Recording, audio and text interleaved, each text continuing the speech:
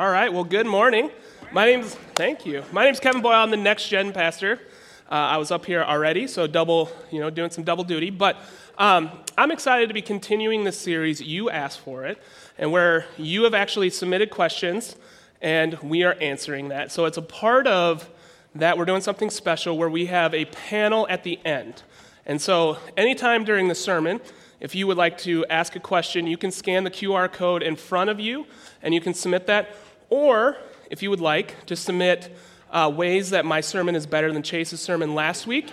So he is the one who gets those, and it's a little humbling for him, which kind of applies to my message today. And so I want to bring you back to when I was first a Christian. So I grew up not in a Christian home, and so I didn't become a Christian until I entered high school.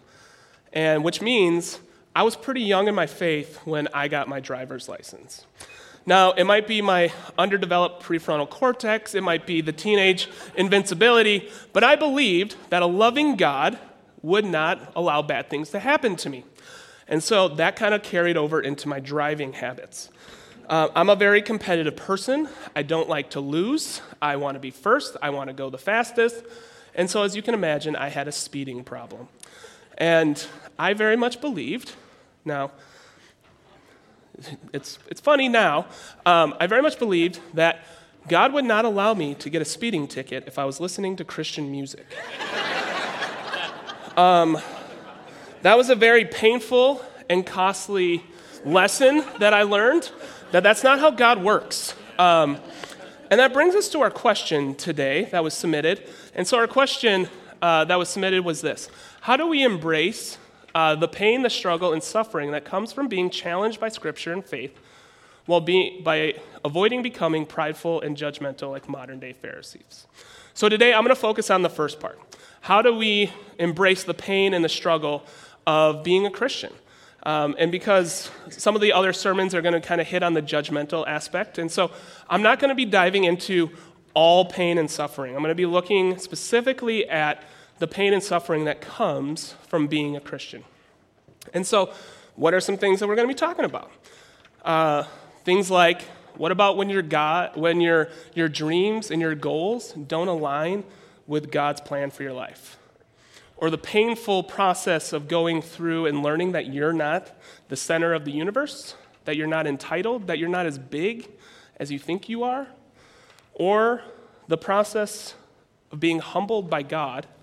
Maybe Chase will have that today.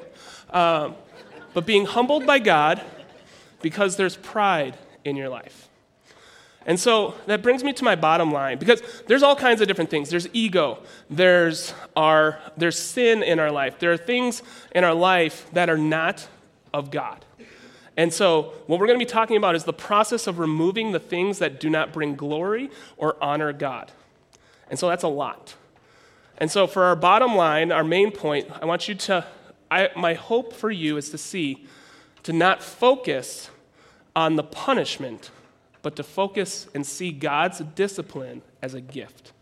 So our bottom line is godly discipline is not a punishment, but it is a gift from God.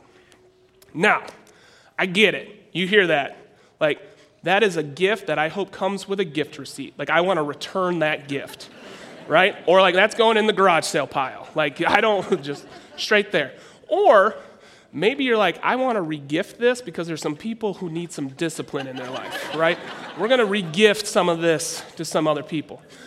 But I think as Christians, we need to hear and understand that we buy into things kind of similar to my story at the beginning, where whether you were told this or whether you think this idea that by becoming a Christian, bad things won't happen to you, or that things will be easier, or things should go smoothly. And so we're going to explore that a little bit. When I was in college, and so this is post my speeding ticket, it's tickets, and I received a call in my life to serve and to become a youth pastor. And during college, I was pouring in at a church, and I had 3 years of experience, and I had a desire to serve God. And I wanted to do great things for God. And I wanted to be the best for God. And I really was excited that I was going to do these amazing things. Did you hear it? Even though I had a call and I had a desire to serve him, I didn't get a job as a youth pastor right away. I had a pride issue, and I had to be humbled, and I had to go through a very painful process, one in which I was extremely angry. I was shouting at God. I felt that if I'm going to sacrifice my life in service to you, the very least God could do was get me a job. Whew. He doesn't owe me that, right? And I also learned another lesson. When you utter the words, "I will never do," it is almost a guarantee that he's up there going, "Oh, really? Really? You're in control? You got this? Oh, yeah. Let's see." 6 months later, I was doing the very thing that I said I would never do because I needed to be humbled. I needed to be humbled in that. And so we need to understand that as Christians, the discipline that God brings in our life is to help us to become more in the image of Christ, as Colossians 3:10 talks about.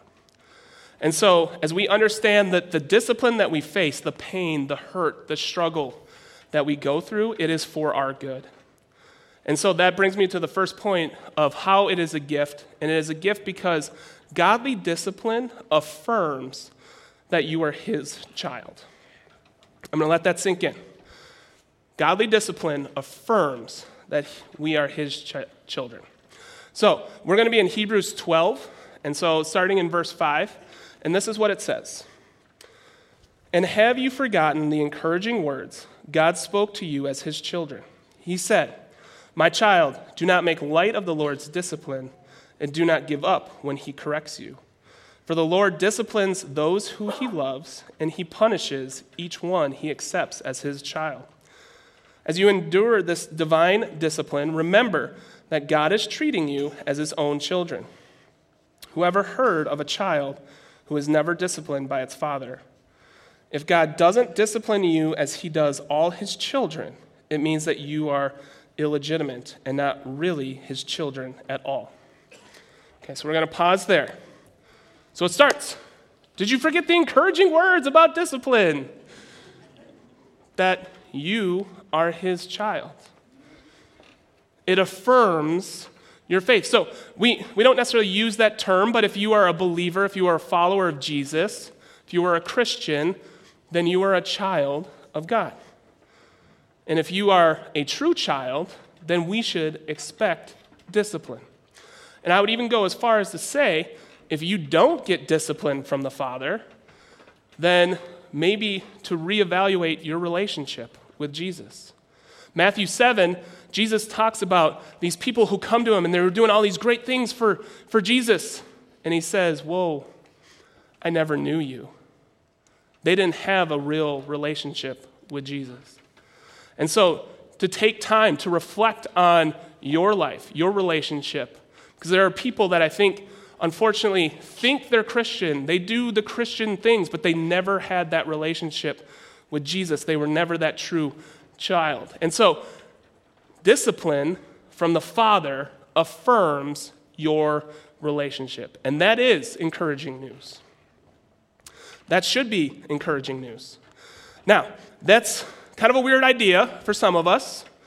This idea that you're going to cause pain and hurt for people that you love. Other of you are like, I get that. I definitely understand that. But for some of us, that's a weird idea. And I coach my kids in all different sports. And so right now I'm coaching baseball. And so when I think of correction, there's a couple videos that have popped up in my feed. And I think of this. And so I want you to check this out. And we'll kind of look at this in a second. All right, Braxton, you ready, bro? Here we go. Good job there, bud. Come on, Bentley. You got it, bud. Oh, get it. Oh. Jalen, get up. Get in front of it. All right. So, right? You know, as I'm out there, and confession, I've been that guy. You can probably see the similarities, right? That's how I dress when I'm out there coaching, the backwards hat.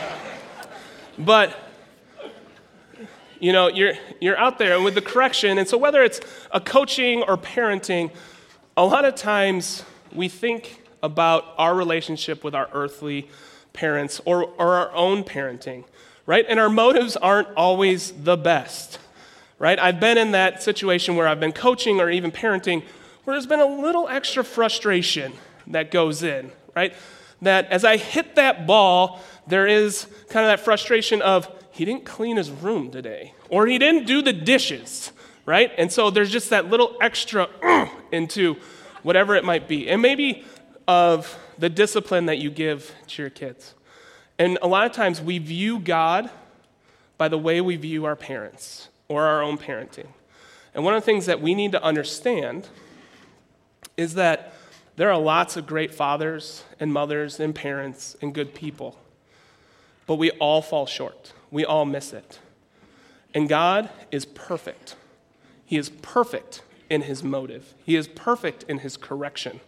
And so when it talks about that he does it for your good, he's not doing it in the same way as us, where we are so frustrated and that I'm going to cause pain in their life. He is doing it because of the love that he has for you. And we get a glimpse of this as the writer of Hebrews quotes Proverbs 3:11 and 12. And it says, "For he disciplines the ones that he loves." Now, Proverbs was written in Hebrew, and so the author of Hebrews, that's confusing, stay with me, is a New Testament book, and that is written in Greek. And so the Greek word that we have there for love is agape. And that is the highest form of love. This is the love that Jesus talks about in John chapter 15, where he talks about the love of the Father is in me, and the love I have for you, abide in my love, is agape love. So this isn't some passing platitude. This isn't some cliche thing. This isn't my love for Mountain Dew or my love for the sports team that continually disappoints me because I'm from Minnesota. This isn't that kind of love. It is the love that made Jesus go to the cross. Verse 13 says that there is no higher love than for one to lay down his life for another. That's the love that God sees you with. That is the love that God disciplines you with, of understanding that the love of the Father. And so as we walk, knowing that the discipline that we get is for our good, and it affirms that we are his true children, that your relationship is real, and that he loves you way more than we could even imagine. The second way that I think God's discipline is a gift is it's a great teacher. And so we're going to continue in Hebrews 12, starting in verse 9. And so we'll unpack that in a second. And it says this: Since we respected our earthly fathers who disciplined us, shouldn't we submit even more to the discipline of the Father of our spirits who live? I'm out of order. There we go. Where am I? So if God doesn't discipline us as he does all his children, it means that you are illegitimate. And starting in verse 10, I wrote 9. For our earthly fathers disciplined us for a few years, doing the best they knew how, but God's discipline is always good for us, so that we might share in his holiness. No discipline is enjoyable while it is happening. It is painful, but afterwards there will be a peaceful harvest of right living for those who are trained in its way. Okay, so this is something that I think we're very familiar with. There's all kinds of popular sayings, right? That pain is the best teacher. Michael Jordan is quoted as saying it. Lots of people are quoted as saying it. And so for our purpose this morning, that godly discipline is a great teacher. But the problem is most people would not sign up for the class if we knew what the syllabus was. Meaning, if we knew what it would take to learn the lessons that pain brings, we wouldn't go through them. Right? That pain is one of the reasons why it's a great teacher is because it addresses things that we wouldn't address on our own. It's interesting that the root word of discipline is disciple. And so, as in the 12 disciples, or meaning student, and so if you are a Christian, if you are a believer, you are a disciple of Jesus. And the Greek word for discipline means cause to learn. And I think a lot of times pain is such a great teacher because it causes us to learn the things that we wouldn't learn on our own. Charles Spurgeon has a great quote about how pain helps us learn, and it says this: "Pain insists upon being attended to. God whispers to us in our pleasures, speaks to us in our conscience, but shouts in our pain. It is his megaphone to rouse a deaf world." And I love that. I love that because I believe God is always speaking. I believe God is always speaking to us, but oftentimes we're not the ones listening. And so this shows how God kind of steps it up a little bit. And so he's speaking to you and trying to continually make you more into the image of Jesus. And if you're not listening, you might want to start to expect some discipline to get your attention. You might start to expect him to cause you to learn what it is that he wants you to learn. And one of the reasons Jesus isn't interested in behavior modification. That's one of those terms that a lot of parents, right? We want our kids to behave a certain way, right? Parenting, we want our kids, if you could just learn not to use those words, if you could just learn to play the game, if you could just look really good and your behaviors be good. That's what the Pharisees did. And Jesus called them whitewashed tombs, meaning they looked good on the outside, but they were dead on the inside. Jesus cares more about heart, cares more about your character. He's interested in changing your heart. And that is a deeper and longer process. And oftentimes, it's the pain that brings about that kind of change. Because pain forces us to address areas we wouldn't address on our own. It forces us to ask questions that we wouldn't ask on our own. It makes us do things and experience things we wouldn't necessarily do by our own. And so that is part of the reason why I believe God uses discipline. He causes us to learn the things that we wouldn't choose to learn on our own. So then the question, how do we know if it's godly discipline? Because there's all kinds, there's suffering and there's pain and there's hurt and there's all these things. How do we know if it's godly discipline? And I think the first is by going back to Hebrews chapter 12. It talks about that it will produce a harvest of right living. It will produce a harvest of right living. And so Jesus tells us that we will know the fruit. We will know the tree by the fruit, the good and the bad. We will know whether or not what is it producing in you? Is it producing bad fruit? Is it producing bitterness, hatred, anger? Or is it producing good fruit? And these good fruit, we're told, are the fruit of the Spirit in Galatians 5.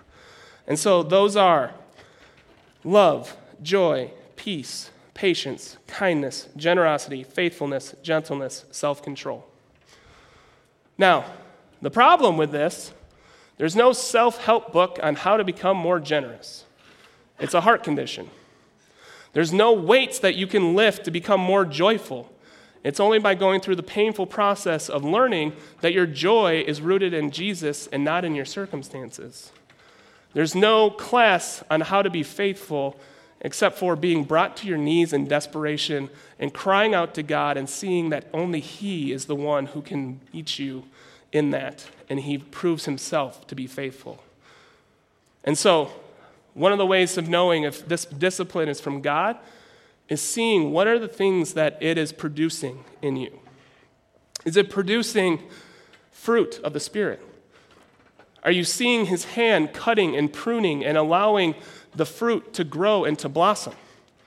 The second way, I would say, is that godly discipline is always designed to draw you closer to God. His desire is always to draw you closer to him.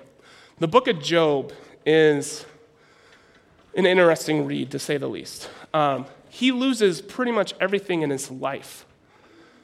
His friends basically just tell him, you might as well just curse God and die, like you have nothing else to live for. But then Job interacts with God. And we get Job chapter 42, verse 5, in which he says, my ears have heard of you, but now my eyes have seen you. And he repents of his behavior, and he grows closer because of the interaction. God met him in his pain and suffering.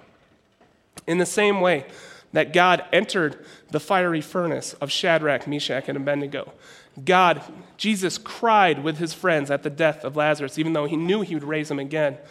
We sang the song that the battle belongs, that Jesus will fight the battle even when you cannot fight it anymore.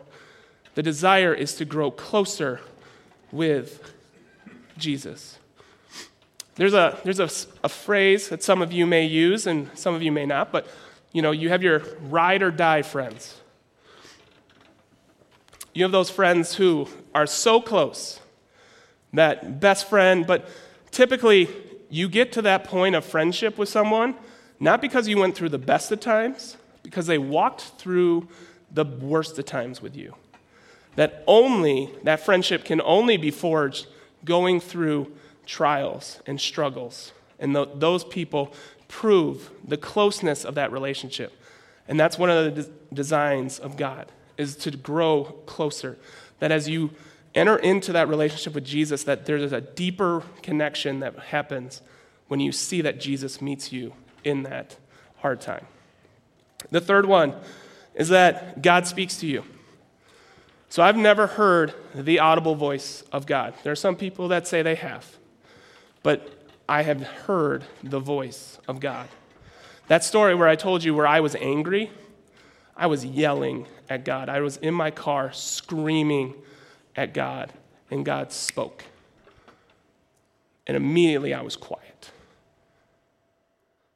And he confronted me. He told me what I was being disciplined for, and that my behavior was not okay. Now, was it an audible voice? No. But I can tell you where my thoughts were going. I was on a train track going somewhere very different, and immediately it stopped, and the voice was in my mind. And so whether you hear God through your prayer life, whether you read Scripture and you hear God speak to you that way, whether it's walking in creation, however it might be of God speaking to you, we also have ways of how God speaks through other people. And that comes up with the next one, but I'm going to caution you. So we have examples of God using people to speak, prophets and things like that. But I'm going to caution you, there's been a ton of damage that has been done in the Lord's name because people are careless and reckless with their words. And so I believe that God speaks through people. I do. I've had it in my own life. But you need to be able to filter what they say through your own prayer life, through your own study, through your own scripture. And I would even say of having other trusted people who have your best interest and run it by them. And so this is the fourth way, I think it is, of having people who have your best interest, that you've given permission to speak into your life, that they know you. And here's the thing, a lot of us have blind spots. A lot of us have things in our life that we don't see. And so having people around you that can say, hey, maybe God is trying to get your attention this way. But then again, filter that through Scripture. Filter that through prayer. And the last thing I would say is reflection. Because if we're honest, Scripture tells us going through discipline is not fun. It's not. If you're working a job that you absolutely hate and you don't know how you're going to pay your bills, more than likely you're not going to be like, oh God, thank you so much for these blessings and this gift that you have bestowed upon me. No, you're probably not going to realize it in the moment.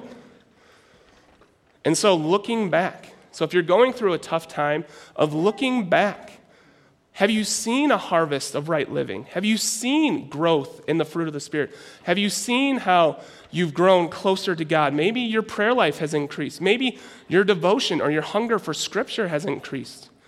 Maybe you've gotten rid of an addiction, or maybe there's habits or things that you've been going through that all of a sudden you started to live a life that is more in the image of Jesus. And so that would be the last thing of looking back, of seeing, is this godly discipline? To close this out, I'm going to read a quote from Mark Batterson from his book, Whisper, which I highly recommend. Don't be so focused on getting out of difficult circumstances that you don't get anything out of them. Sometimes the circumstances you're trying to change are the very circumstances God is using to change us. So before you take a painkiller, listen carefully to what God is saying during the tough times. So Great Oaks, as we close, may I be people that when we go through godly discipline, that we see not as a punishment because we're awful people or we're terrible people and that we need to be fixed, but to see it as a gift from a loving Father. That it affirms that you have a real relationship with Him, that you are a true child, that you see God moving and working and molding and shaping you to be more in the image of Christ. And may we grow closer to Jesus in the process. Will you pray with me? Heavenly Father, I thank you so much for today, Lord. I thank you just for everyone here and those watching online. Lord, I pray, just as we enter into seasons of discipline, whether we've been through it, we're going through it, or we're about to go through it, Lord, that we will see your loving hand in our discipline. And even as it's not an encouraging topic necessarily, Lord, that we can see that it is you who is moving and working for our good, that it is for our benefit, and it is to draw us closer to you. And so, Lord, we love you, and we ask this in Jesus' name. Amen. All right, good morning, Great Oaks again. So this is the time where we get to answer some of the questions that you guys have from the message that Kevin just gave. And so I'm going to give Kevin a moment here to get up on stage. So far, just kind of one question. So if there's anything else you guys have, go ahead and submit it.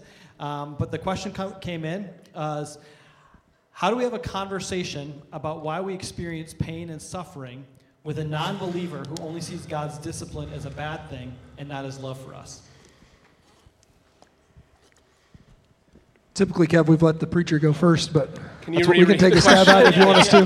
That's what we normally do. All right.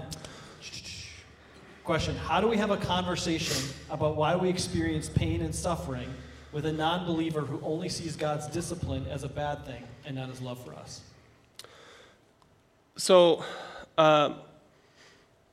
I think, this is the hard part, and this is part of what I kind of talked about in the beginning, is there is pain and suffering that I believe, and so this is a theological question, and people, what's the root of all suffering and everything? I don't believe all suffering is caused by God. I do believe all suffering is under God. And what I mean by that is God is sovereign over all, right? And we see that in the book of Job, but I don't see necessarily all pain. So when you go and you do something stupid, can we say the S word on stage? What? Can we say the S word? Stupid? Yes. I just am expanding my vocabulary. This is great. Right. When you go and sin, right? Sorry, I won't get invited up here again.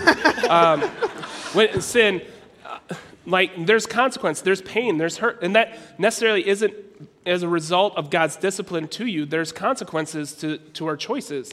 I also think that there's sin, there's part of living in a fallen world, and there's pain and there's suffering and things because we're not in as God designed it. And I think the story of Lazarus where Jesus is walking and he goes and he knows he's going to raise Lazarus from the dead. He knows it. He told his disciples before he even goes that he's going to do it. But yet Jesus still weeps with his friends because he sees the pain and the hurt that they had. And he sees that that wasn't the original design for creation. And so even though it was under his control and he could have saved Lazarus from dying, he didn't because of the fallenness of this world. And so that's hard when you're talking with a non-Christian because there's pain and suffering that's not from God. And I think it's just from the fact that there's sin in this world, and that's really hard to walk through. And that's kind of what I'm talking about with that idea of what is it producing in you, right? Of the fruit. Do you see how God is trying to bring about good things in your life? There's some suffering that just, sorry, Jason, sucks. Like it just... No, I love it. I just want to know what words I can use and can't use. It's great. Yeah, super theological. Yeah, it's great. The Greek word is sucks. I believe that actually trails back. It actually translates back to inhales vigorously, but that's okay. Whatever. Yeah. Humble him. So, Kevin, if I can, this is a great question, and it's a tricky question, right? There's lots of stuff. Like, the place I want to take this, I think, Kevin, you did a fantastic job. One thing I want to remind us of, it is not your job or my job to look at somebody in the middle of trial and be like, if you just repent of that sin, God would stop disciplining you. You have no clue. I have no clue. What's going on, why it's happening. I mean, if we know there's stuff in their life, we need to talk to them about that. But just because bad things are happening, I remember very vividly the day I sat having chemo injected into my body, and the associate pastor of the church looked at me and said, "So what sin do you think you committed that God has caused this on you?" And it is good that the chemo was injected into my right arm. And he was sitting on my left side. So we say these things all the time. It's not our place to judge that. And so just as a reminder, as we launch into this, there is stuff that happens just because we live in a fallen world. And we need to be aware of that as well. And so back to the original question about how do we talk about this to the non-believer, the non-Christian. Church, it's already hard enough for us to discern whether or not it's based on our doing or it's actually a trial coming to us to grow us. So the fact that we think we have already that natural God-given discernment to tell somebody else, oh, that's sin-based, or no, that's God's, that's you growing-based. Really? We already had a hard enough time discerning that between David's story and Job's story. So let's be cautious about how we do that, because what happens is when we try to do that, we say something with the S word about what Jason's going through. Stupid, all right? It's all right. So be cautious of that. Honestly, the safest conversation you can have with the non-believer with this is talking about the origin story. We do live in a fallen world, and we don't understand all of that to its depth. So there was a couple other questions that came in. Let me ask this one. So building off the question that was submitted, does God discipline non-Christians, or does he only discipline Christians? Or you look over to the lead pastor. Jason? I'll let you step in that. I think God uses circumstances to draw us to him. And I think he uses us as his people to comfort and care for people who are going through circumstances. Again, God does not cause evil.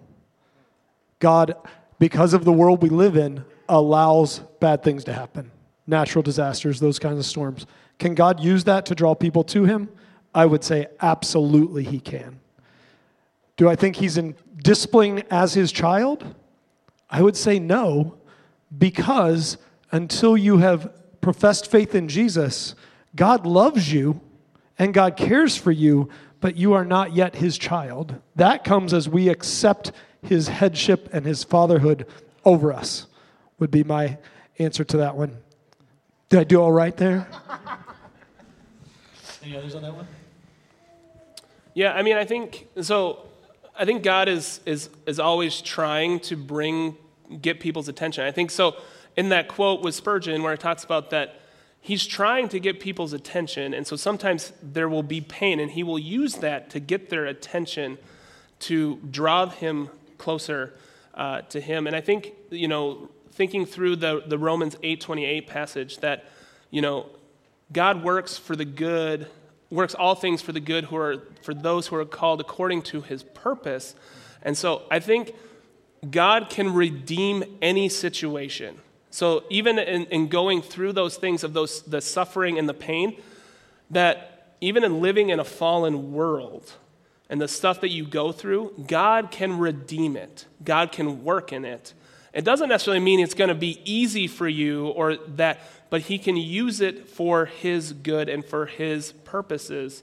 And so I think that's another important thing in this, thinking through that. So of a tragedy that may happen, it may wake someone up that they need to give their life to Jesus. Like I know several stories of people who were in horrific car accidents or things that, not that God made the car swerve off the road, but he used that circumstance for their good eventually. Does that make sense? Are we out of time? Go ahead and ask it. We have to get one response in it, Paul. So it's kind of related, but I think it's a good question.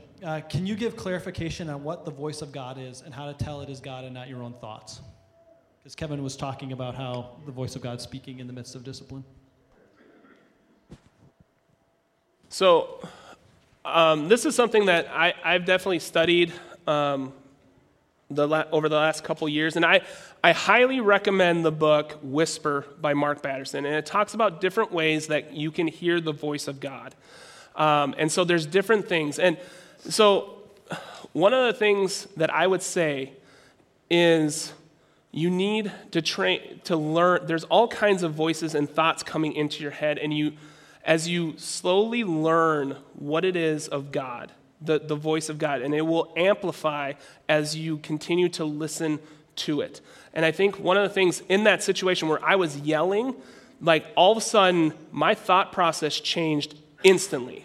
My thoughts were quieted. God amplified his voice in my mind to make sure that I heard him in that moment. That's not how it is every single time. I would say that as you are going through and you're trying to discern one, ask him in prayer. Ask him, right? He wants to give you good gifts. He wants you to hear his voice. Ask him for it. But then also run it through Scripture, his voice, what he's telling you, because he will not contradict his word.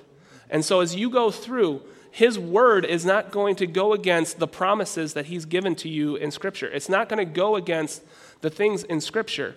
And so we're in a spiritual battle, and there are voices for bad that are also in your mind. And so hearing through that and cutting through those things, but then also there are other ways. So that book by Mark Batterson. 3 simple steps that I give people with this. Kevin's absolutely right. Scripture is the first litmus test to you hearing the voice of God. However, pray, fast, surround yourself with godly counsel. What that means is this. So when you pray about it, and that voice will amplify. I promise you, it's really the voice of God. If you fast, if you know what that is, you can look that up. It's going to get amplified even more. And if you still don't know, is this the voice of God? That's why we have community. Speak to your community, whether that's life group, with people that you trust with your relationship, with your faith, and just say, hey, here's what I'm hearing. Does this sound right to you? And those would be 3 quick steps to be able to discern whether or not that's God or whether that's an evil desire, a fleshly desire, or even Satan himself. Yeah, I don't really have anything to add. Kevin, I'm going to call an audible, though, and I'll close off this morning if that's all right with you. So I just want to pause for a minute in the midst of all this. And first, thank you all for your questions, but also pause and help you make sure we don't miss something. And that's how blessed we are. It is so great for me and for you as a congregation that you don't have to hear only my voice every week.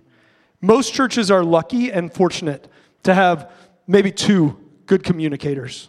The fact that we have 4 and 5 really that we have put on this stage over the last year is amazing.